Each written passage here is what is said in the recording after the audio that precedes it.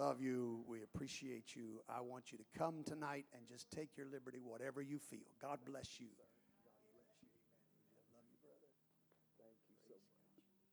Praise the Lord. Well, this thing's already on. I didn't know if it was or not. I count it a great honor to be in this church tonight with you all, and I give honor to your pastor. Amen. I've heard of him for many, many years, and we're just now kind of getting acquainted. And I'm so glad that I got acquainted with a man that has such a burden and a desire for missions. And I'd love to have a man like that to come visit us. And I appreciate so much you all taking us on and helping us out. And that picture, I was kind of hoping they'd just go ahead and take that first one I sent. You know, it was 4 months after we got married. We look a lot better. It might inspire you a little more than that old picture. But but anyway, we're so happy to be here tonight. And I want to be a blessing to this church. Amen. It's not, whenever your pastor comes to our place, he's going to be on our mission field. But right now, I'm on your mission field. Amen. And I desire to be a blessing to this church. Amen. And if y'all are waiting for me to sing, I'm probably not going to sing. I don't know what y'all do. But anyway, you might want to, I thought we'd show some slides or just some pictures. And the reason is because, you know, when I was a kid and went to school, how many remembers those old report cards? I hated those things. When I was a kid, Mama would beat you to death if you didn't do good on them, you know. But I'm happy to give a report card because I went after this with a whole lot more gusto than I did at school. I didn't like school, but I like what I'm doing. Amen. I love what I'm doing. Amen. And so, you know what? Why don't y'all just go ahead and sit down. Just don't go to sleep. And, amen, I'm kidding. But anyway, I might just tell you real quick. I want to go real quick. Just give you a little brief rundown. Originally, I'm from Buford, Georgia. Anybody ever heard of Buford, Georgia? Brother Timothy Copeland was my pastor. He's not doing well now. But anyway, we started in 1994. We started the Spanish work in the church there in Buford. We got it up to somewhere around 120 or 30. And my call to Mexico that I felt way back in 1983 when my other pastor in Texas took me to Mexico, something got a hold of my heart. And finally in 2013, me and my pastor went. I was invited to go to Mexico, and we started. And you know what, baby? I didn't even think about it till now. Somehow or another, we've missed the picture of where we started in that house in this group of slides, but that's okay. But we did start out. But we started out in. It's good to have my wife with me, by the way. We just celebrated 45 years. And hallelujah.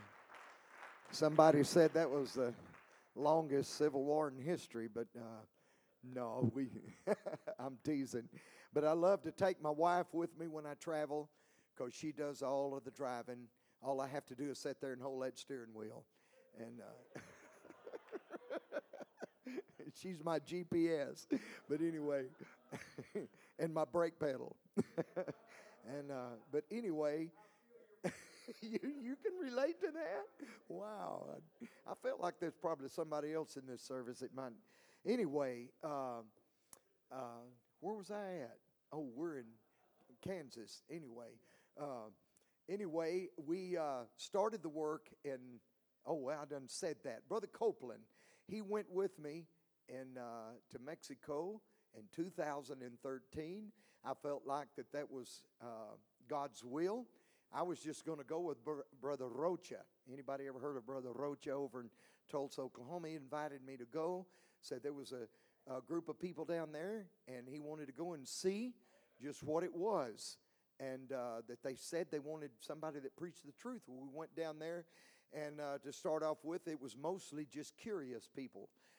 Seemed to be just jumping here and jumping there. But when we started preaching, people started coming in off of the street and receiving the Holy Ghost. I kind of jumped ahead a little bit. I want to mention this because I believe it's important. But my pastor, he really didn't want me going to Mexico. In fact, I had told him about a year before that. I said, I'm not going nowhere without your approval because I believe in being submitted to a pastor.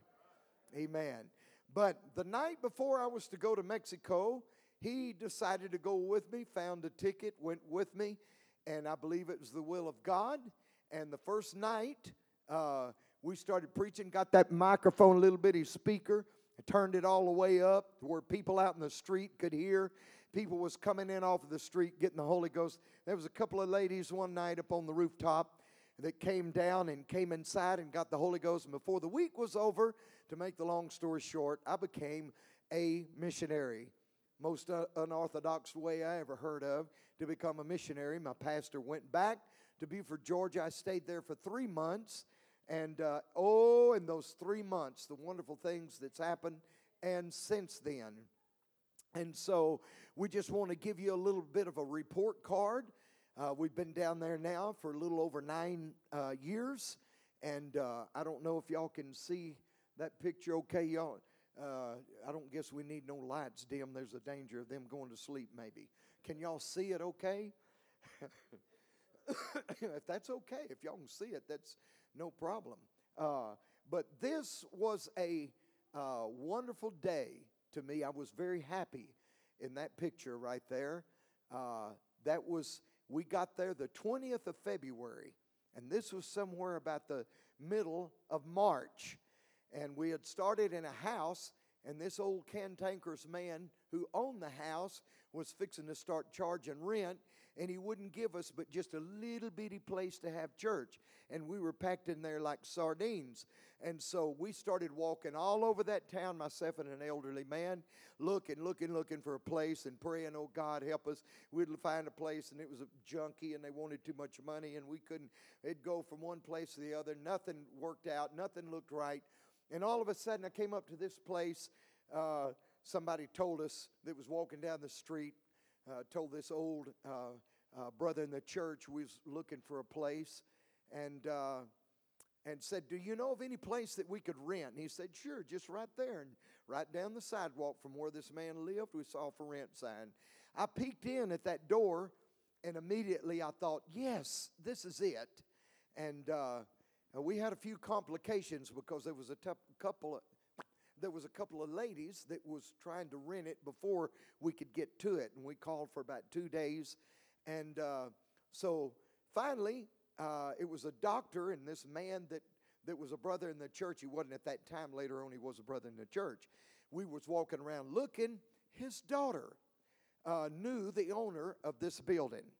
That building. I'm looking at that picture, but anyway, knew the owner of this building. And so she said, he's a doctor. I'll find him. And she went and was looking for him. While she was looking for him, well, somebody said, that's his motorcycle down there. So, boy, I walked down there, and I found him. He said, I'm sorry, I've already rented it to these 2 ladies that lived across the street, and he was looking at us, and every time we'd go down there and try to call for about 2 days. And I said, oh, no. And I said, we've been trying to get a hold of you for 2 days. He said, I'm sorry, I've already rented it to these 2 ladies. And I turned around, I just about started crying because I felt so strong about that place. But immediately I thought, oh, wait a minute. This ain't my first rodeo. Because you see, we had started a church in Norcross, Georgia. We started a church in Gainesville, Georgia. And the Lord provided places for us to start churches. And as we outgrew one, the Lord provided another one. And so I thought, hey, if this is not the place, God's got a better place for us. And I walked down there, and this lady, that was the daughter, she said, well, did you get it? I said, no, he's already rented it to those two ladies across the street. She said, you wait right here. She's one of them take charge kind of women. Y'all ever seen them kind, boys? She just walked down there, and a little bit she came back, and she said, it's yours. I said, what? How'd you do that? She said, I walked down there, and I told that doctor in front of those ladies, she said, these ladies go all over town renting places, and they never pay rent. They still owe my daddy rent from years ago. And besides all of that, this man will give you 6 months rent in advance. I got it. $150 a month. It was cheap, and it was, anyway, I thought you might want to know that story. But I'm going to try to talk fast and get through these pictures and just kind of show you what the Lord has done. Now, through those doors is the next picture. Next picture. Or is it hung up there? Yeah. Key, try the other key. There's where we started, right there. It was in that little garage. Me and my wife lived in that place where the lady in the red jacket there, blouse, whatever it is, right there is a door. We lived in that. It was a house. We made it a church and a house. We lived there for almost 6 years. The next picture. I see that hand. No, back the other way. All right, now this is the backyard. On that day, I was so excited. I climbed up on the roof and took a picture of the backyard. 3 months later, I went back to Beaufort, Georgia, and Brother Copeland wanted me to show some pictures of the church and of this to the church. And I said, can y'all see a church back there? And it was real quiet, about like right now. And I said, I can see a church in that backyard. And I'm here to tell you, before the year was out, this was in March. By December, the 1st of December, we had a church in the backyard. We outgrew the garage. I'm a concrete finisher. I've done concrete and welding, and so it came in handy. So the next picture, that's where we started, in that garage. And anyway, boy, there's a lot of stories I could tell you about that right there. But that's probably about a month and a half into my 3-month trip there. And then the next picture, there's the church in the backyard. And this was I think this was our 5th year anniversary conference, we call it. And but excuse me. Anyway, this was anyway, we outgrew this. Let's go to the next picture and see what it is. That's just some pictures of the altar service. Next picture. That lady right there, the man, wait a minute, the man in the blue shirt, he was one of my converts in Beaufort, Georgia, many, many years ago. Probably back in 95, 96, somewhere along in there. And thank you, Jesus, he got deported about 4 years ago to Mexico. That's right. Oh, yeah. Because of him and his wife, we started a church in Mexico City recently. And that is his son over on this side, and that's his grandma. His grandma was 80-something years old, been baptized in Jesus' name. And that morning, she had told me, she said, I just can't get the Holy Ghost. And I told her, I said, yes, you can. I said, you just need to have faith. God loves you. I encouraged her a little bit. I said, let's agree together you're going to get it tonight. Well, that was that evening service, and she's receiving the Holy Ghost right there. And she died about a year ago, but thank God she died right. Hallelujah. Amen. Next picture. This was where they fought dogs. They fought dogs in this thing. Bad stuff was going on there before we got there. But we turned it into a baptismal tank. Amen. Next picture. This is our Bible college. The man there in the kind of the black and white, the big guy over there, he was with the mafia. And I took him with me on a trip. And while I was preaching, the phone was ringing. And finally I told the guy, you better go out. It must be, it just kept ringing. And so after service, he said, that was so-and-so, and said, you shouldn't have took that guy with you. I didn't ever know him before that day. And they said he's with a mafia and with a cartel, and he could call somebody and stop you. And that was about an hour and a half away where we went from our church there. And he said they could kidnap you or cut you up into pieces. And you know how bad that scared me? It didn't, because the man was already crying and repenting. And before we left those 3 services that we were having over there, he had received the Holy Ghost. He's like a son of mine. But anyway, that's some of our students in the Bible school. Okay, the next picture. It's just another shot of it. Okay, next picture. Now, this is another shot of the Bible school. The man in the blue over here, to my left, and the man in the blue in the back of the picture are 2 of our capable and qualified ministers. The one over to the right in the back of the picture has been filling in as pastor at our church in Guadalajara.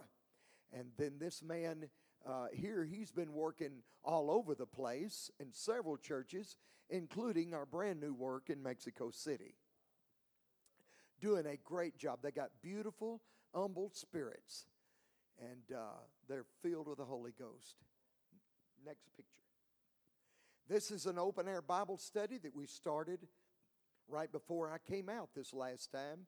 We've since had about 2 or 3 that's received the Holy Ghost in this open-air Bible study. That's a Catholic church.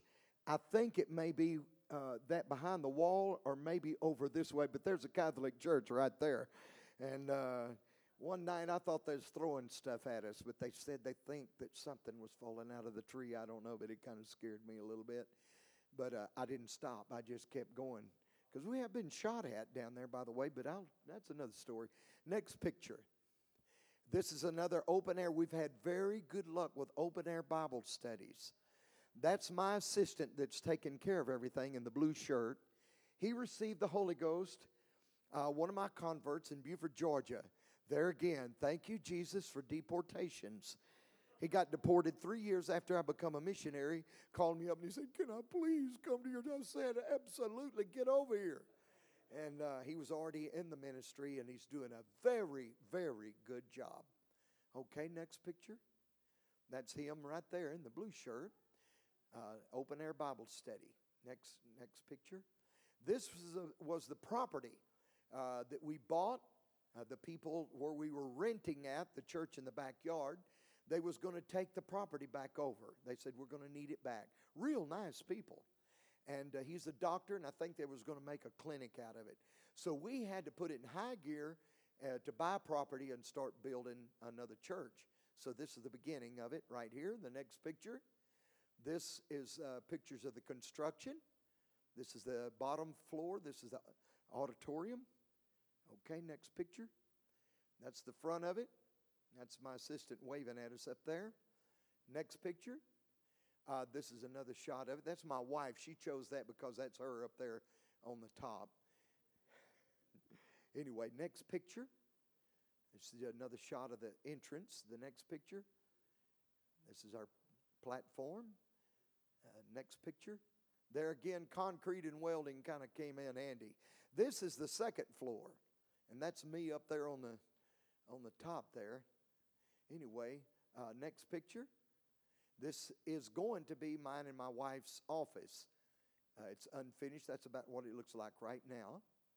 Okay, next picture. This is the upstairs walkway, and that's the front porch area. Next picture. And just some shots of the construction. I'm going to tell you, I just feel like God gave me wisdom in how to build this thing. I just went out there and started stepping it off and measuring it off. We're going to make this big, make it like this. I found some blocks like I wanted to build it out of.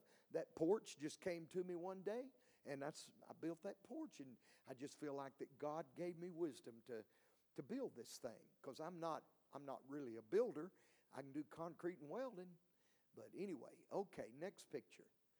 That's That's our congregation. Next picture. Look what the Lord has done. 9 years. 9 years. Hallelujah. Glory to God. Thank you, Jesus. Oh, Jesus, we thank you, Lord. We thank you, Jesus. The next picture is just another shot of this was our anniversary conference that we had. Next picture. That's an elderly lady that got the Holy Ghost. Brother, I don't know if you know Brother Herrera is there in the to the left of the praying for the lady. He is from Tulsa. He preached our conference, and the man that's behind the elderly lady there is from our church in Guadalajara. He was also a member of the cartels. They was threatening to kill him. But he managed to convince them that he was leaving them because he was giving his life to God. He was going to serve God and live for God. And one of them was saying, we're going to kill you anyway. And the other said, no, we're not going to kill you, but if you ever come back to this place, state where his mama lives, we're going to kill you. Well, he's made several trips back to see his mama. He's still alive, but living for God. He helps us out a little bit in our church in Guadalajara. Okay, next picture. And this is just some altar pictures. Next picture. Next picture. That lady right there in the wheelchair, she's from Mexico City. She couldn't even talk. She had an aneurysm on the brain. And they started bringing her to church. The man to the left there knelt down was her husband. I understand they had divorced, but he's a very kind man, and he's been kind to her, and I just couldn't figure all of this out. He's so nice to her, but they divorced, and he was helping bring her, and he was like a cold potato in church, and he was just there, seemed like to kind of help her out. Well, first of all, we baptized her in Jesus' name, and she got the Holy Ghost, and we could tell she was speaking in tongues. And to tell you the truth, we've been praying for her, and she can talk now to the point to where we can understand what she's saying. And she was confined to the wheelchair, and they told us here a while back that she went up the stairs in her house by herself. So we're just believing God to heal her. Well, and that's her husband or ex-husband, I don't know which. But he was crying there and repenting, and he got the Holy Ghost. We baptized him in Jesus' name. Woo. Amen. And so things are improving in their family. Okay, next picture. That's a lady that got the Holy Ghost. She is as American as she can be, living in Mexico. She had a cousin in Wichita, Kansas, talking to her, witnessing to her, and then they gave me her number, and I started talking with her, got her to our conference, and she got baptized in Jesus' name, received the Holy Ghost. We were at the church there in Wichita, Brother Dudley's church, and I looked in the congregation, I said, that must be a twin sister. And I found out, no, it was her. And so she's come out of Mexico, and at least for a little bit, she's going to church there. Okay, next picture. This is my assistant's mother, and that's her grandson. Next picture. Okay, just some shots. Next picture of the altar service. Next picture. Now, this is our upstairs fellowship hall. It's not finished. We don't have windows or doors on none of this. A lot of things that we still lack, but we're using it anyway. Next picture. And next picture. That's another picture. Next picture. These are vans that we use. We don't have a personal vehicle because if I want to go somewhere, I'll just go in a church van because there's so many people that needs rides to church, and we want to get people to church. Next picture. That's just another picture of our vans. That's our bus there. Next picture. Now these are some daughter works. Has anybody ever heard of Acapulco? Okay, well, that's not Acapulco, but it's close to it. It's up in the mountains about 45 minutes to an hour. And this man, also, he's a brother to my assistant, and he left Buford and went to start a church there. That's his house. And below that floor is his church. Next picture. That's his church up underneath his house. Okay, next picture. This is our church in Guadalajara. Next picture. This is the inside of it. Next picture. That little girl just a few months ago got the Holy Ghost. I think she's 11 years old. That's her grandma that is behind her. She got the Holy Ghost in our conference. And okay, next picture. This is another shot of our Guadalajara church. There's some of them that's old and some recent pictures. But anyway, next picture. That's a gazebo there in Guadalajara where we had some services. We had people that repented. We even had some people that received the Holy Ghost there and found out that it was very, very, very dangerous there. And cartels all over the place, they said.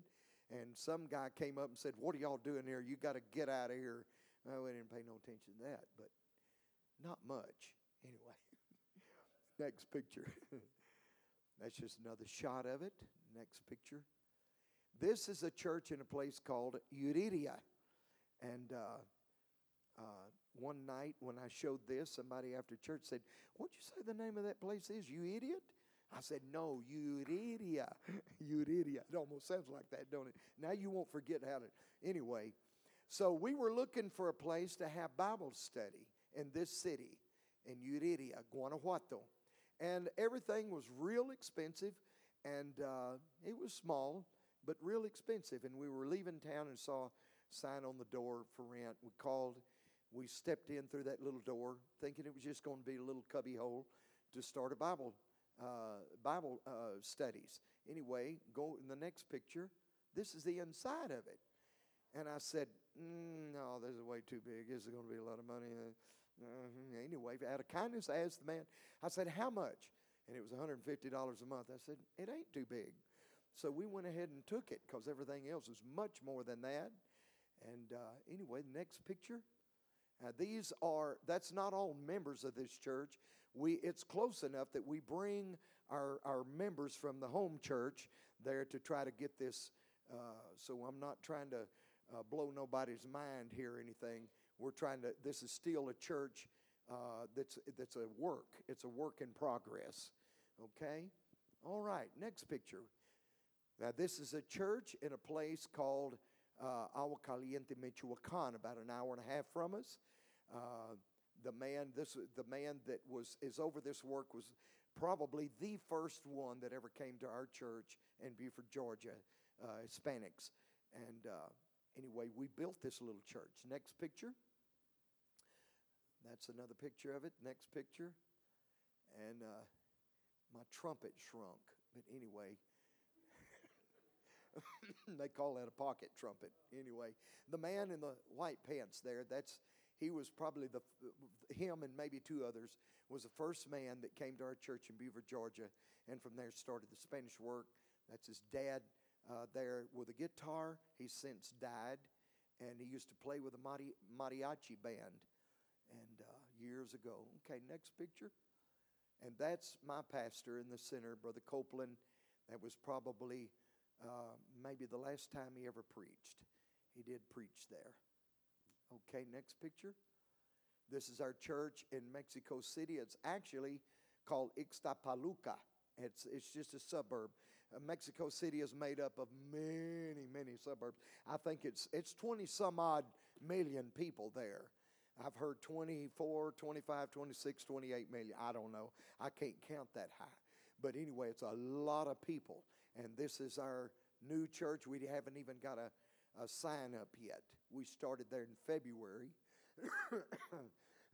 Next picture. That's the inside of it. Next picture. It's just another shot of it. Now, I think that's the last one, isn't it? No, there's another one. Okay. There's the man standing up in the white shirt that got deported that helped us get that started there. He's been bringing a lot of people to church. He'd get up at 2 or 3 o'clock in the morning and load his van up and bring people all the way about three and a half hours to our church, our home church. And so he had done this for quite a while, and people was getting the Holy Ghost baptized in Jesus' name. So we finally decided to start a church there. But anyway, is that the last one? I think it is. Amen. Amen. Well, anyway, so that's my story, and it's still going. And I wish I was there right now. And I'm coughing a little bit, but I can assure you it's not the COVID. It's equine encephalomyelitis profundus infectious. But anyway, no. But no, it's not COVID. I can tell you that. It's just anyway. Hallelujah. We really desire to be back in Mexico. I wish I was there right now. I love what we're doing. I thank God that He's allowed us to be a part of His great kingdom. Amen. Baby, what time is it? 8:35, so I have 3 hours left. 30 minutes left. Well, we had service in Mexico one night recently, right before we came out, that lasted till, my wife said, 10:30 at night. Is that okay if we go that long here tonight? No, I'm teasing. I'm not going to do that. But we did have a powerful service. 3 people got the Holy Ghost. They worshiped and praised the Lord. It wasn't something that I did. It was just God did it. And I had to finally just shut it down because there's people that needed to go home on the bus. And so we had to, we have to kind of shut it down together because people don't have their own cars. And but we had one man in particular, one of our ministers that got on that bus, still speaking in tongues. And it was a powerful, powerful service. Amen. But I do have a thought tonight. I don't want to hold you too long, but I do have a thought, if you would allow me. Amen. I want to go to Isaiah chapter 55. Isaiah, thanks for that light. I have glasses to see you with, and then I've got some to read with. I don't like bifocals. But I want to go to Isaiah chapter 55, and I'm going to start reading at verse 1. Hallelujah.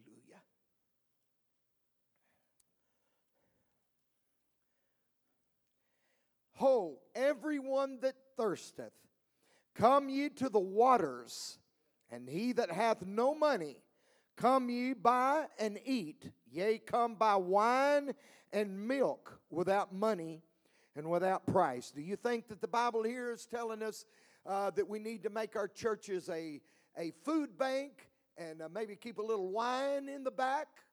No, we're going to see that it's absolutely talking about something for the soul. Amen. Because in verse 2 it says, wherefore do you spend money for that which is not bread, and your labor for that which satisfieth not? Hearken diligently unto me, and eat ye that which is good, and let your soul, not your belly, but your soul, delight itself in fatness. Incline your ear, and come unto me, hear, and your soul shall live, and I will make an everlasting covenant with you, even the sure mercies of David.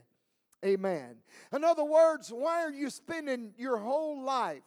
You're spending the units of your life, not necessarily money, but people work for that so they can get a bigger house and a better car, so that they can get more land and they can get more vacations, and they spend their life maybe getting more beer to drink or getting some more drugs to do. And they spend their whole life spending their life for things that will never, ever, ever satisfy the soul.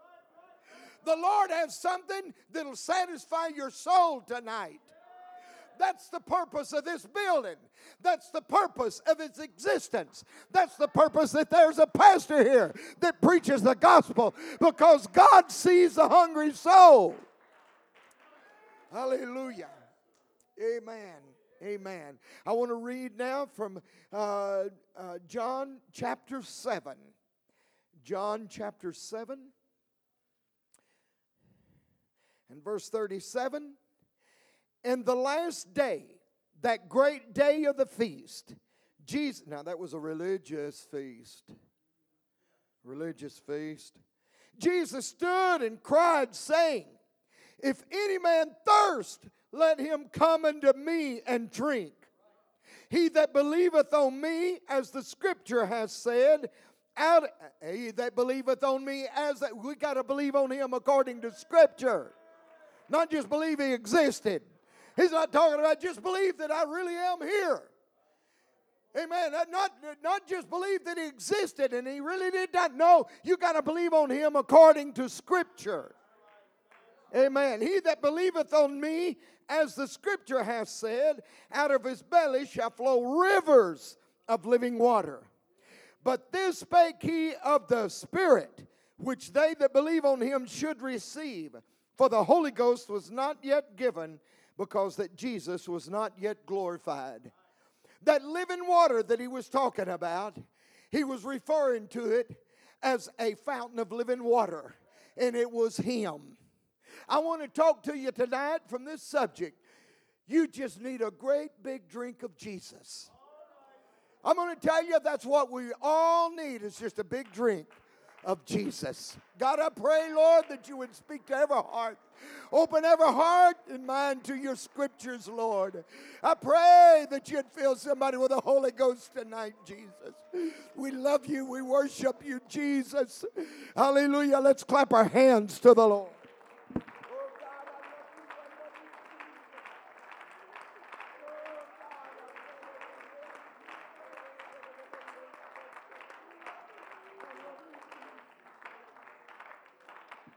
Praise the name of the Lord. You may be seated. Amen. Ecclesiastes 6 and 7 says, all the labor of man is for his mouth, and yet the appetite is not filled. And what that's talking about really is that you can take an old cow or a horse, and you can give him all of the feed and the hay he can eat, and put a little barn over his head, and he's satisfied. He's satisfied, and he don't need nothing else. But you can take a human being, and you can give him the best house and all of the best food and nice cars and pretty girls and plenty of, and he's still not satisfied, because that man was created in the image of God, and God put a soul in man. God put eternity in man. That's the reason why rich people commit suicide. That's the reason why people that looks like they have the world by the tail, they wind up and going crazy and killing themselves. Why? Because nothing of this world can ever satisfy the soul.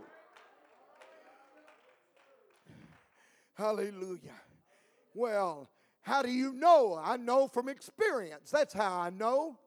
Hallelujah. My mama, for instance, was seeking, worldly fame. My mom and dad was involved in country music. And my mama was on her way. She had a contract with a recording studio. She was still a very good singer. Hallelujah. But the dream just kept crumbling before her. And before I was born, she had already been to a mental hospital. And because of this world, and it couldn't satisfy, and all of its disappointments, she was on her way again. She was on her way again to a mental hospital. I remember the night before we found a Pentecost church like this. We had lots of religion. We went to church every Sunday morning, and it was dead as a hammer. Amen. And it was just religious practices, just religion. That's all that it was. My grandpa would go to sleep on Sunday morning. Hallelujah. You'd go in there the same way and leave the same way or worse. Amen. And so I remember the night that my daddy was slapping my mama, not because my daddy ever beat up on my mama, but she was crying hysterically. She was crying hysterically, and my daddy was desperately trying to get her back in her right mind. Hallelujah. But thank God that right before she had to go back to that mental hospital, somebody invited us to a Pentecost church The second time we went, my mama ran to the altar. The pastor laid his hands on her, and she began to jump up and down, speaking in other tongues. My mama's still alive tonight. She never went to a mental hospital. She still got the joy of the Holy Ghost. She found something to drink that satisfies the soul, and it's Jesus. It's the Holy Ghost. Hallelujah. So, and I was going through some of the same thing. My religion let me down. I never would have dreamed it would have been outside of my religion.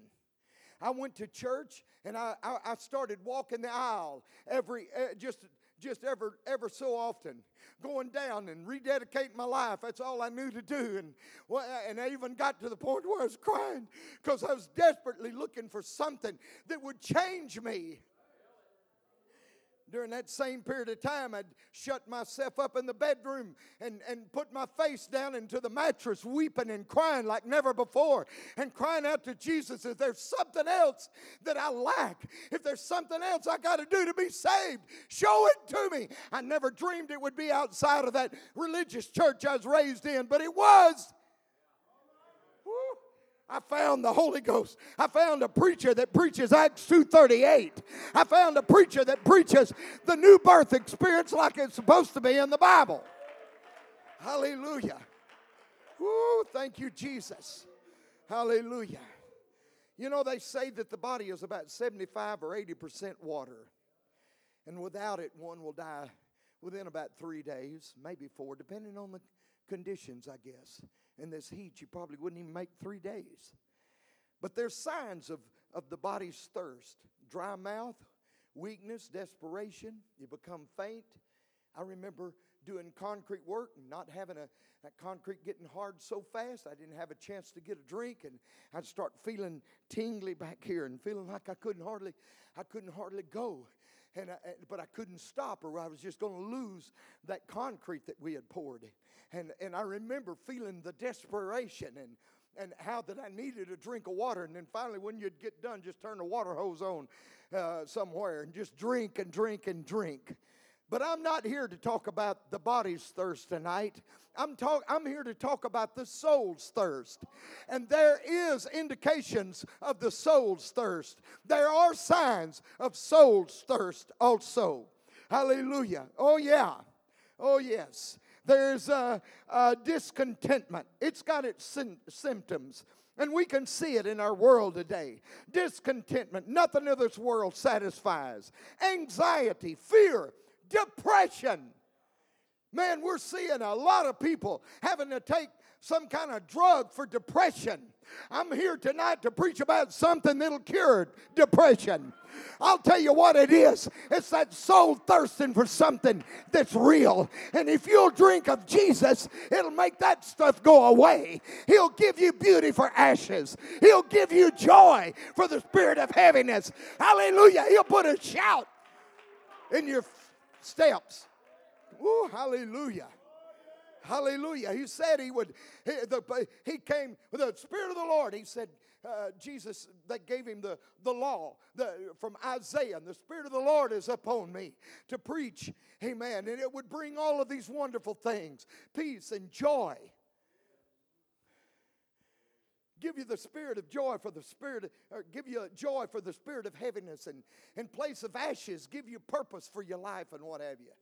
Well, it's the Holy Ghost.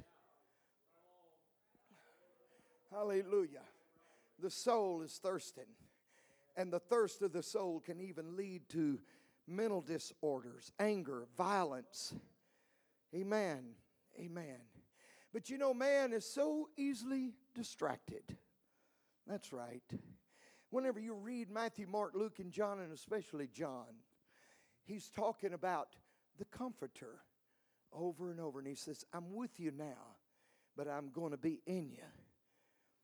Amen. We can read in John where Jesus went to see a woman at the well, the Samaritan woman. She wasn't even a Jew. The door wasn't even open to Samaritans yet. But you know what? Jesus, in his great love, saw that woman from a long way off and said, I've got to go to Samaria. And the disciples, "Well, what are you going to Samaria for?" I can imagine they was thinking, well, maybe is there 5,000 over there that needs fishes and bread? Or is there a big seminar going on? Or there must be a big conference going on over there. No, there was one. You hear me? One woman. Just one woman. And Jesus saw her from a long way off. He saw the hurt and the disappointment. He saw the nights of crying and weeping and searching for something that was real. There could be just one person here tonight, and Jesus has found you. He knows how to find you. He knows how to reach the hurting. He knows how to find the thirsty. Oh, yes, He does. He still uses preachers. Hallelujah. And whenever He got there, the first thing you find is them talking about the water. Amen. That fountain of living water. She thought He was talking about that well. And He said, no, that the water I'd give to you is a well of water springing up into everlasting life. Hallelujah. And then she started saying, whoo, give me this water. And that's funny. He didn't say, okay, here it is. Well, actually, the Holy Ghost is not yet given yet. Huh? You got to rightly divide the word of truth. The Holy Ghost didn't come yet because Jesus first had to die on the cross. He had to be buried. He had to be resurrected. And He said, it's expedient for you that I go away, because if I go not away, I can't send the promise of the Father, which is the Holy Ghost, the Comforter. Now, this is Bible. And you know what? The Scriptures will make you wise unto salvation. You shall know the truth, and the truth shall make you free. Amen. I'm telling you, there's people all over this place that's saturated with religion. And religion will not cure you from depression and addictions. What I'm preaching about tonight, it's the cure-all. Oh, yes. It's everything you need. Well, do we believe that? Hallelujah. It's everything. That's why we're saying, He's everything. He's everything to me. What are we talking about? The Holy Ghost that we received is everything that we need. But Jesus said, go call your husband. Said, I ain't got no husband. That's right. You've had 5, and the one you got now ain't your husband. You're just living with him. You want this water? Jesus didn't go over there to beat her up, but she had to repent. Somebody's got to turn the lights on. Somebody's got to take the light of the Word of God and show you where you're at. If you want this fountain of living water, you just simply got to repent. You got to get out of the sinning business. Amen. And then another thing, a little confrontation there. And she said, our fathers say that we're to worship in this mountain, and you guys say down there in Jerusalem. So there's a big difference in our religion. I don't believe like you. But Jesus said, you worship you know not what. Oh, yeah? Jesus wasn't trying to offend her and beat her down and tell her she wasn't worth nothing. But you know what? If you're going to drink of this water, you've got to come to the knowledge of the truth. You got to understand that if you're going to get this water, you got to obey Acts 2:38. Repent and be baptized, every one of you, in the name of Jesus Christ for the remission of sins, and you shall receive the gift of the Holy Ghost. Now that's where the first church started.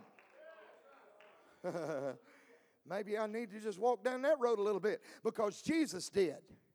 He said, you worship you know not what, because salvation is of the Jews. You want this water? You got to come to the knowledge of the truth. Amen. The first church didn't start in Rome. Jesus said that repentance and remission of sins should be preached among all nations, beginning at Jerusalem.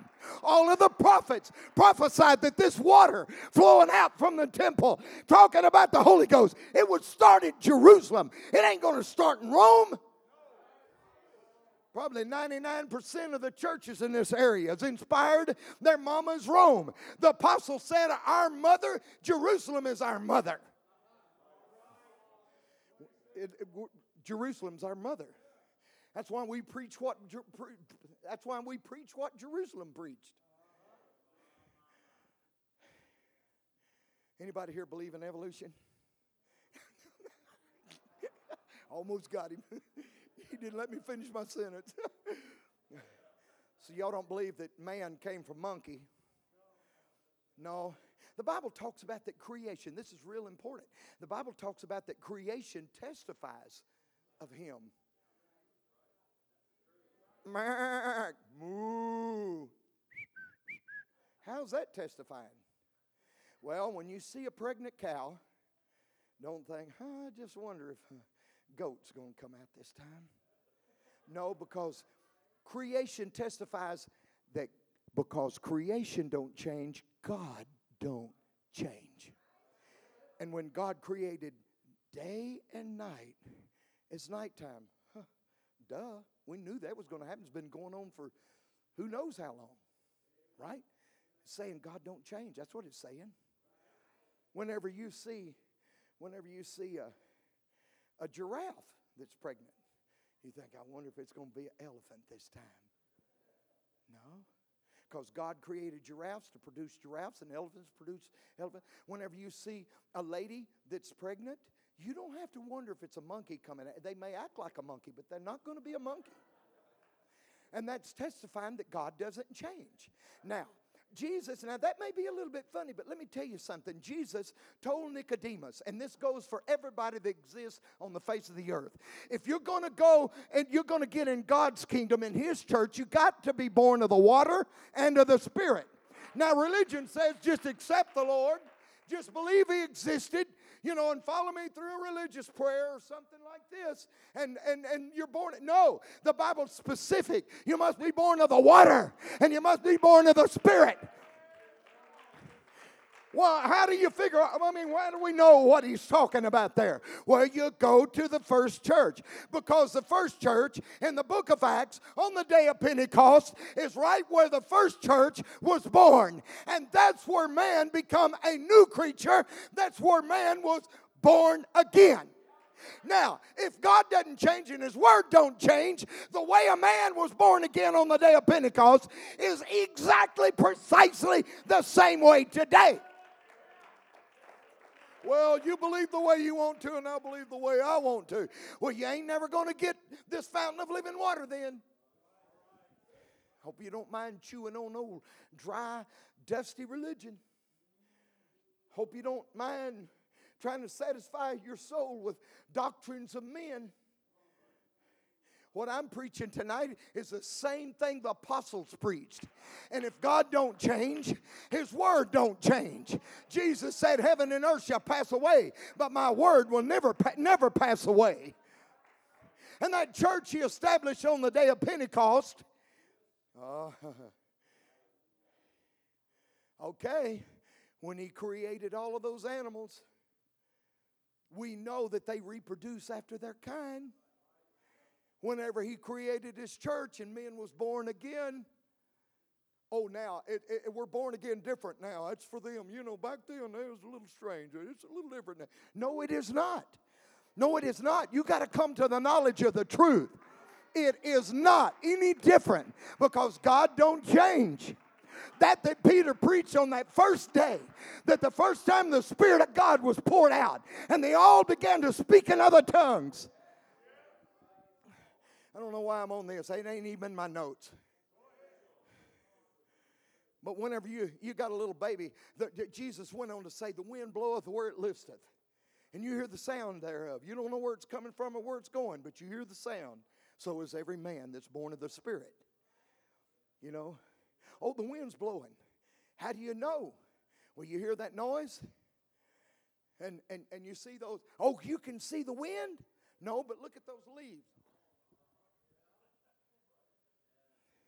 It's making a noise. Whenever a little baby is born, and it's just sitting there looking at you. Are you hearing me tonight?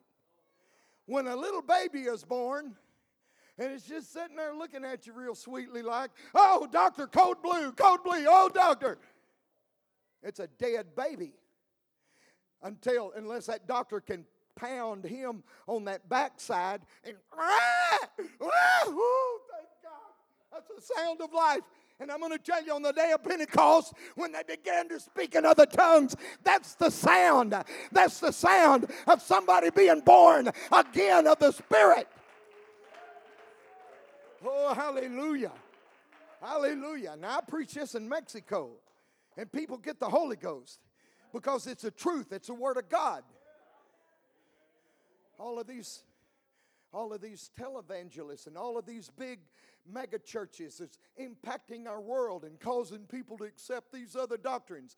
And I'm going to tell you, it was the same way in Jesus' day. Whenever he was born, he didn't come to add to religion. This is another religion that we're going to add to all of your religions. It's okay to have yours and I got mine. No, he came to a very religious world, and it was religion that took him and crucified him. It was the high priest. It was the priest. It was the Pharisees. It was the scribes and Sadducees. They didn't believe in the resurrection. That's why they were so sad, you see. All of these religious sects that came together and said, crucify him, crucify him. It's nothing new. The truth has always been attacked by religion. It started way back in the days of Cain and Abel. Cain got mad because his church wasn't accepted by God.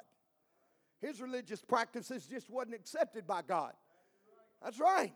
So he killed Abel, righteous Abel. Abel obeyed the plan. I'm telling you, we're hated. You want to know why I'm probably here? Not probably. It's because somebody in Mexico hates us. Religion hates us. If they could, we've already been shot at. Ta, ta, ta, ta, ta, ta, ta. Oh, yeah. Thank God he turned the bullets. Whew. Well, I'm telling you the truth. We're hated. Ain't nothing no different. Jesus said, you shall be hated of all men for my name's sake. How you can start talking to somebody and oh, I go to such and such church down here. Well, I go to Brother Regan's church and they baptize in Jesus' name. We don't baptize in Jesus' name. And you keep talking to them and you're going to get some hackles stood up. Because there's a spirit that goes along with the religion. They may not do it exactly like this one or that one, but in some way or another, they're going to slam the door in your face. Jesus told those religious leaders in Matthew 23, I think it is. Woe unto you, you scribes and hypocrites. Who's he talking to? The gangsters? The dope smokers? No, he was talking to religious leaders. If he was alive today, he'd be saying, woe unto you, you televangelists and computer preachers. Woe unto you, you denominational preachers. And probably woe unto you, some of you apostolic Pentecostal preachers. Ooh, and a lot of them are straying today.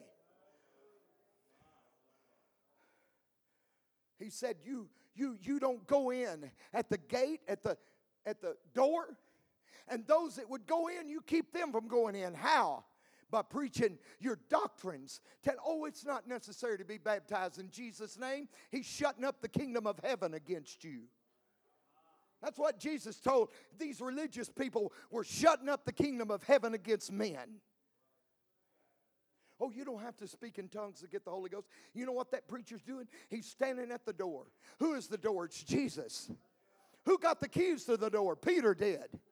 And Peter preached, repent and be baptized, every one of you, in the name of Jesus Christ for the remission of sins, and you shall receive the gift of the Holy Ghost. That'll open the door, and you can go into the kingdom of heaven. That's salvation. But man is so distracted. Matthew, Mark, Luke, and John. You can just find, you can find where Jesus is constantly, yes ma'am, thank you. Can you give me 10 more? She's my stopwatcher. But where was I at? Matthew, Mark, Luke, and John. You know, you got to rightly divide that. There wasn't no church in Matthew, Mark, Luke, and John. It didn't get there till Acts. Well, the thief on the cross, he died before a church was established. He died before the New Testament and the new covenant came into being. They were still living under the old law. No. It says New Testament. That's right. Writing started there, but the law, the covenant could not come into being until Jesus died and shed his blood and was buried and resurrected. By the way, that's the gospel. We know, the whole world knows you got to obey the gospel to be saved. Well, the thief on the cross died before the gospel came into power. I'm trying to help somebody get to the truth here today. The book of Acts was all bought and paid for by the death of Jesus, his burial and resurrection. And that's why he kept saying, that's why he kept talking about this comforter that's going to come. He was talking about the Holy Ghost. Rest. All you that are weary and heavy laden, come unto me and I will give you rest. What was he talking about? He wasn't talking about Saturday. He was talking about the Holy Ghost. Whenever you receive the Holy Ghost, it's not Saturday anymore. It's Monday, Tuesday, Wednesday, Thursday, Friday, Saturday, and Sunday. It's every day of the week because you entered into the rest of the Lord. It's a rest for your soul. He kept talking about a fountain of living water. What was he talking about? He was talking about the Holy Ghost. He was talking about the Comforter. He kept telling them, tarry in Jerusalem till you be endued with power from on high. But man so typically is distracted. So when you get to Acts chapter 1, and it's right before Jesus ascends into heaven, Acts chapter 1 and verse 5, Jesus is still talking about the Holy Ghost. And then these guys are looking around. And they said, are you going to restore Jerusalem, the nation of Israel at this time? Are you going to, the church is in bad repair, and these Romans are driving us crazy. Why don't you is this the time you're going to get rid of them dudes so we can have, some peace of mind around here? And I mean, we just got some problems on top of problems. Jesus, are you going to fix all? That ain't why he came. He didn't come to give you a better job and a prettier car, like these prosperity preachers are talking about. Woo! You're going to have a check in the mail. Hey, you seek you first the kingdom of heaven and its righteousness, and all of these other things will be added to you. And you probably ain't going to get rich because we're rich in other ways. Woo-hoo. We're rich in eternal life and joy and peace. We can go to sleep at night. Hallelujah. We know that he's with us. Jesus didn't come to make everybody rich. Anyway, they're thinking about material things. Jesus said, it's not for you to know the times and the season. But you shall receive power. After that, the Holy Ghost is come upon you, and you shall be witnesses unto me in Jerusalem, in Judea, Samaria, and to the uttermost parts of the earth. It's like he had to refocus them. He had to get their attention. It's not about this world. It's not about the things you see. There's a spiritual and powerful kingdom that I've come to bleed and die for, and it's going to start in Jerusalem. Now, if you think a profession of faith is good enough, let's look at Peter. Who do you say that I am? Oh, thou art the Christ, the Son of the living God. And Jesus said, flesh and blood hadn't revealed this to you, but my Father which is in heaven. Oh, Jesus has got it then. Oh, really? He made another confession. That night of the Last Supper, I'm going to follow you even unto death. Jesus said, no, you ain't. Why did Jesus say, when thou art converted, feed my sheep? What? You mean to tell me I'm not converted? I've been walking with you 3.5 years and I still ain't converted. Nope. Because you got to get the power of the Holy Ghost. You ain't born again yet. Why? Yeah, you got to be born of the water and of the Spirit, and that can't happen. When you're born of the water, you're baptized in Jesus' name. Well, why didn't John the Baptist baptize in Jesus' name? Well, because being baptized in Jesus' name, the Bible teaches us that we're buried with him in baptism. When John was preaching, Jesus hadn't died yet. The blood wasn't shed. When you're baptized in Jesus' name, the blood is applied. It washes the sins away. If you don't believe that, listen to Paul in his testimony. Ananias asked him, why tarriest thou? Arise and be baptized. calling on the name of the Lord, washing thy sins away. It's not to show the world you done accepted Jesus. It is for the washing away of the sins that you have already repented of. Now, where was I at? I didn't forget where I was at. Anyway, Peter in his confession, Jesus said, no, you're not. You're not going to follow me unto death. You're going to deny me 3 times before the cock crows. And the other disciples, us too, we're going to follow you even unto death. You're all going to abandon me this night. Why? Why? Because you're not born again yet. Yeah. You made your confession, and that's great. But it don't save you. And so whenever they came and got Jesus and bound him up, and they're beating him, and they're plucking his beard, and they're screaming, crucify him. Where's Peter? He's hiding out because he knows he's one of them. And if they find me, they're probably going to do me the same way. Hey, you're one of his disciples. Hey, you're one of his. Nuh-uh.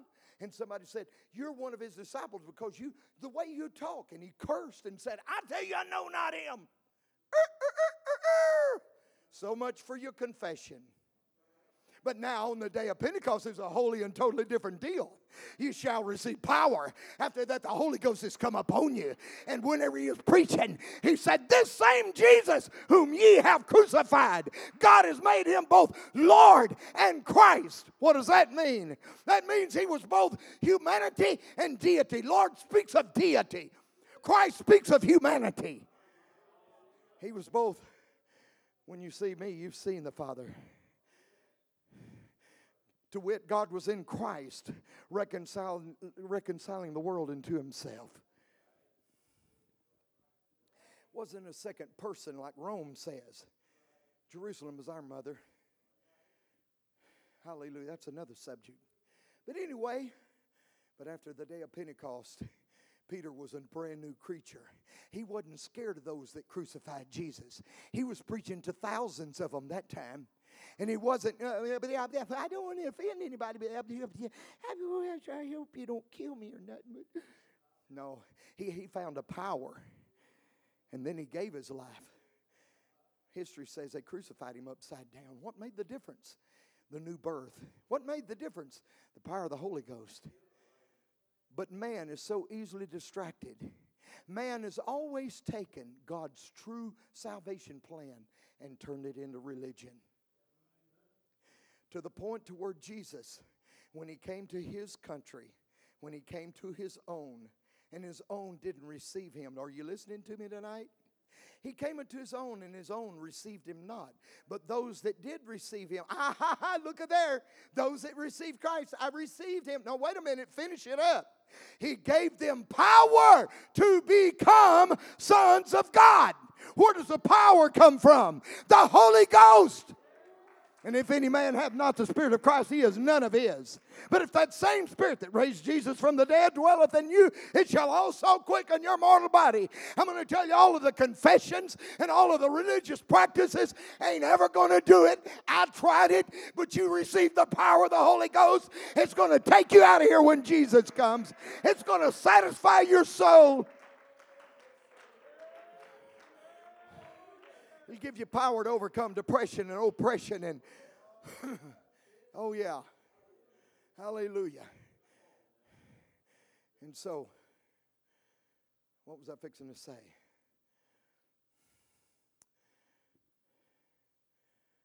Only Jesus can satisfy your soul. People spend their life at, this is what I was going to say, and I'm going to try to end up. But you know what a preacher tries to do? He tries to persuade. Real preachers do. I'm not trying to persuade you to my religion. I'm trying to persuade you to the Word of God. Because you shall know the truth, and the truth shall make you free. It's the gospel, when it's obeyed and understood, that'll make a new creature out of you. Not some so-called Christian with a license to sin. That's not a Christian. A Christian is one that has identified themselves with Jesus by dying out to the old man that he was. That's what these altars are about, is to die.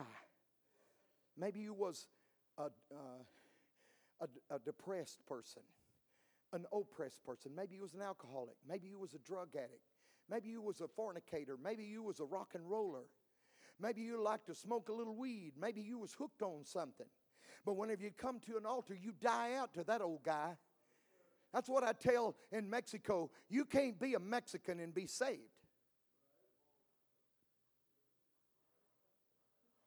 Well, that's right. Mexicans like to drink the Coronas, you know, and dance on the table and boom, boom, boom, and get them 2 or 3 girls and go, you know. You can't be a Mexican. You can't be an American and be saved. The Bible says it's not a Jew that's one outwardly. It's one that's inwardly. Circumcision is not of the flesh, a religious practice, but it's circumcision of the heart. When you're buried with Him in baptism, you become circumcised in the heart. It starts in here, and that's what makes you a Jew. And when you get to heaven, and you say, oh, I had a bunch of religion, and I did a bunch of wonderful things, and we rose people from the dead, and He's going to say, depart from me, I never knew you. But if you get up there, and you've been baptized in Jesus' name and filled with the Holy Ghost, He's going to say, you got my name. Where'd you get it from? Baptism in Jesus' name. And you got my blood. Where did that come from? Baptism in Jesus' name. And you got my spirit. That's a spirit of adoption. The Holy Ghost is the spirit of adoption. You got my name, you got my blood, and you got my spirit. You're mine. Come on in. All of the religion in the world ain't going to do that for you. That's why Jesus stood on that religious feast day. You know, religion. Man has constantly turned God's way into religion. I can just imagine. I did a little bit of studying. I don't know how accurate it is. But I've read where that religious feast, they were commemorating Moses striking a rock and water coming out of it. Now, you correct me. Maybe you could tell me. I don't know. But I read it somewhere. And so they were commemorating by taking buckets of water and pouring it on a rock. And so I can see in my mind's eye, because this is the way I used to be with my religion. Dun, dun, dun, dun, dun, dun, dun, dun, with your bucket of water. Where are you going? To a religious feast. Why? I don't know. Mom and Daddy did it, and Grandma and Grandpa. What you going to get out of it? I don't know. Ding, ding, ding, ding. Pour it. You go to church empty, you leave empty. You poured your water out. And I believe Jesus was at that religious feast. And He could see beyond what any other man could see. And He saw the empty hearts. He saw the thirsty souls. He saw people that was searching for something that was real. Something that was genuine, something that would change their life, something that would change their heart and their spirit and give them joy and deliver them from sin. And Jesus could see that. And He didn't get up and say, I hope I don't scare anybody here tonight. The Bible says He lifted up His voice. That means He lifted it up. And He said, he that is athirst, come unto me. If any man thirst, come unto me and drink. He saw the thirsty souls, and religion was couldn't satisfy. If any man thirst, come unto me and drink. He that believeth on me, as the scriptures, I just preach scriptures to you tonight. Hallelujah. Acts 2:38. It'll put that water in you. He that believeth on me, as the scripture had said, out of his belly shall flow rivers of living water. I'm going to tell you, he was moved with compassion just like he is tonight. People that's been disappointed with the religion. People that turned maybe even this church into just religion. You're just here. You're just here. In Mexico, they say, ¿Cómo está? I say, aquí nomás. That means I'm just here. I'm just here. You need to be more than just here. You need to be drinking. That's why the pastor was trying to get, hey, come on, we're in church tonight. We all ought to be drinking. Sometimes the Sunday school teacher gets a little cranky. She just needs another drink of Jesus. Sometimes the usher, he gets a little dry as a powder house. What does he need? He needs a big drink of Jesus. That's what he needs. He needs to get a drink of Jesus. You need to be renewed in the Holy Ghost. The Bible teaches us we're not saved by works which you have done, but by His mercy. Thank God for His mercy. and by the washing of the regeneration and renewing of the Holy Ghost. That's the only thing that's going to save you. That's the only thing that's going to save me. We need to keep drinking, because here we are again. We got a world plumb full, chock full of all kinds of religion, and nobody's the better for it. In Mexico, those that goes to religion practice witchcraft. They're possessed with devils. They're addicted to alcohol and drugs. They beat up their wives. They don't marry them. They run around. They got 3 or 4, 5, 6, 8 other girlfriends in the name of their religion. That's right. And they ain't nothing better. They're worse, because they've, just like Jesus said, you make them twofold the child of hell that you are, because they got them convinced that they're okay. Just put a little offering in the thing and confess your sins, and here's a little holy water. And they go on sinning, and they get worse. And the really bad ones, it kills people, the cartels down there. Their religion tells them, if you'll worship the holy dead, la Santa Muerte. ¿Alguien aquí habla español? La Santa Muerte, the holy dead. You worship this one, this one right here. She'll forgive you of all of your sins. No matter what you do, you just keep being faithful to her, and you'll be saved anyway. Raping women and killing and getting drunk. And they believe somebody convinced them that their religion was going to save them. It's a lie from hell. It's a lie. They're starving. They're dying of thirst. What I'm preaching tonight will not only satisfy your soul, it'll set you free. It'll deliver you from sin. Jesus didn't come to save you in your sin. He came to save us from our sin. Sin produces death. Sin produces condemnation. But there's a power that you can have tonight. Young people, young girls, is the world pulling on you? Is this okay? Do I need to shut up? Are you sure? I'm just about done. When I was a young man, anybody ever heard of Peggy Lee? Peggy Lee, yeah, the older ones. When I was a kid, I was raised on a dairy farm. My grandpa would fix breakfast around 9:30, 10 o'clock, and he'd always turn on the radio. He liked to listen to that pop music. I'm just an old ignorant country boy, hardly ever got to town.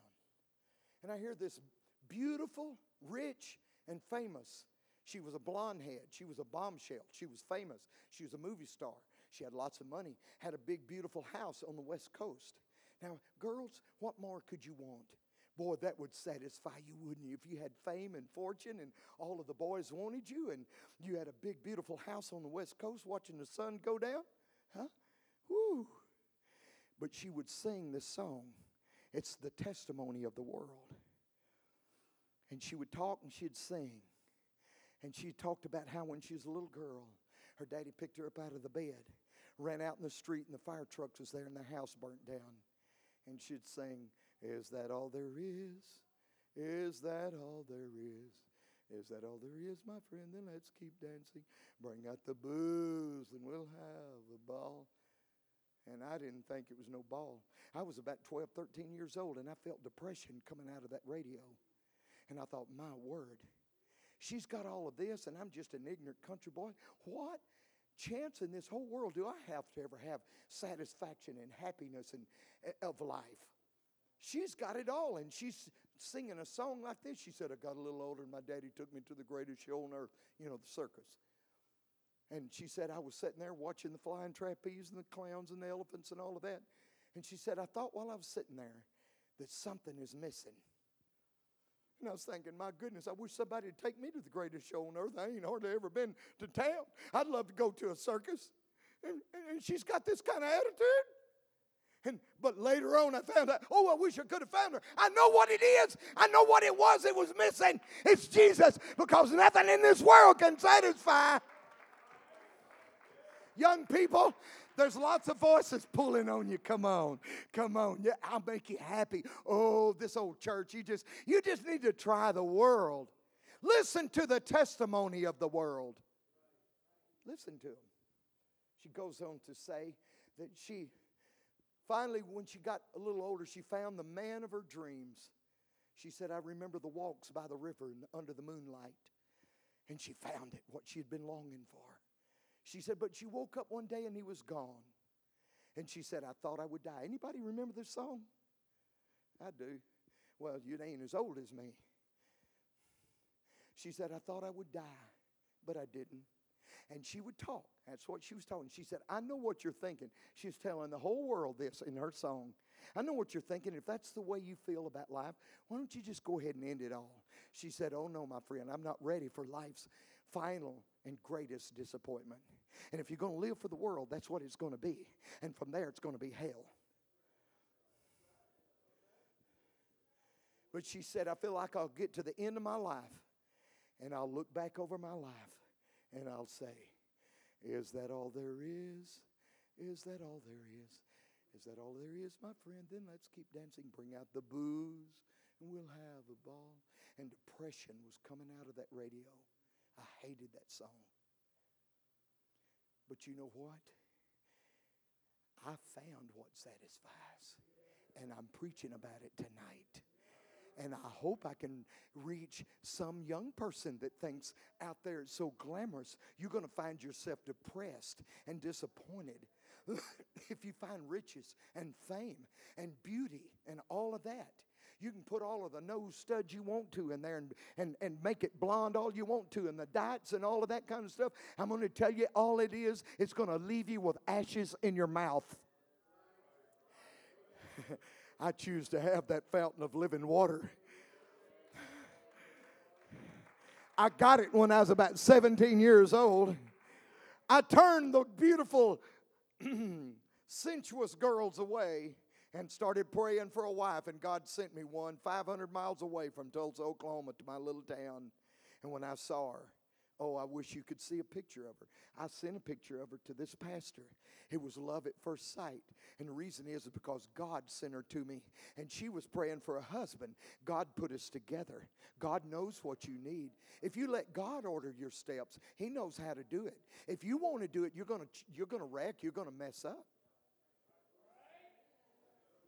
We've been married 45 years. We ain't looking for nobody else. We're satisfied in many ways. Why? Because we found that fountain of living water. Why don't we stand tonight?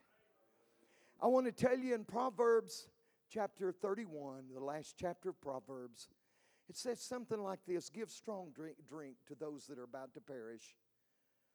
Give like liquor or something like that. I can't remember exactly, but it's talking about real strong drink to those that are of heavy heart, that feels like they're at their wits' end. I'm going to read it. Let me read it. It's in Proverbs. It's in Proverbs, the last chapter of Proverbs. Chapter 31.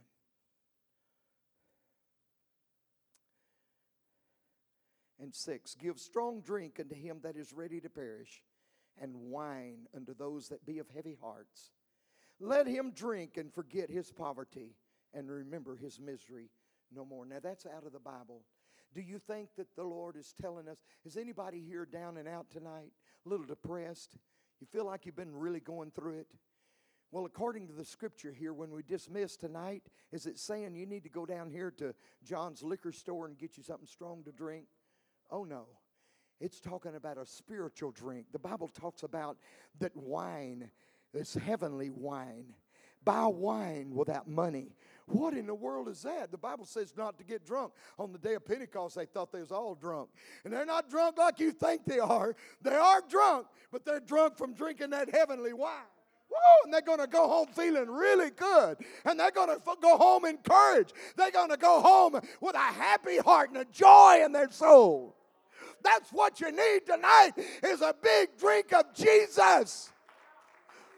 You need the Holy Ghost tonight. Hallelujah. Can the music come? Anybody want to pray tonight? Hallelujah. Jesus is not on no time clock. And I'm sorry, maybe I went a little too long. But I'm going to tell you, Jesus is trying to reach somebody, I believe, in this place tonight. He saw you. He knows where you're at. I don't know anybody in this building outside of your pastor and his wife. But Jesus knows you. And He knows how to reach you with the Word of God. Why don't you get a big drink of Jesus tonight? He loves you. He loves you. Oh, Jesus, Jesus. How we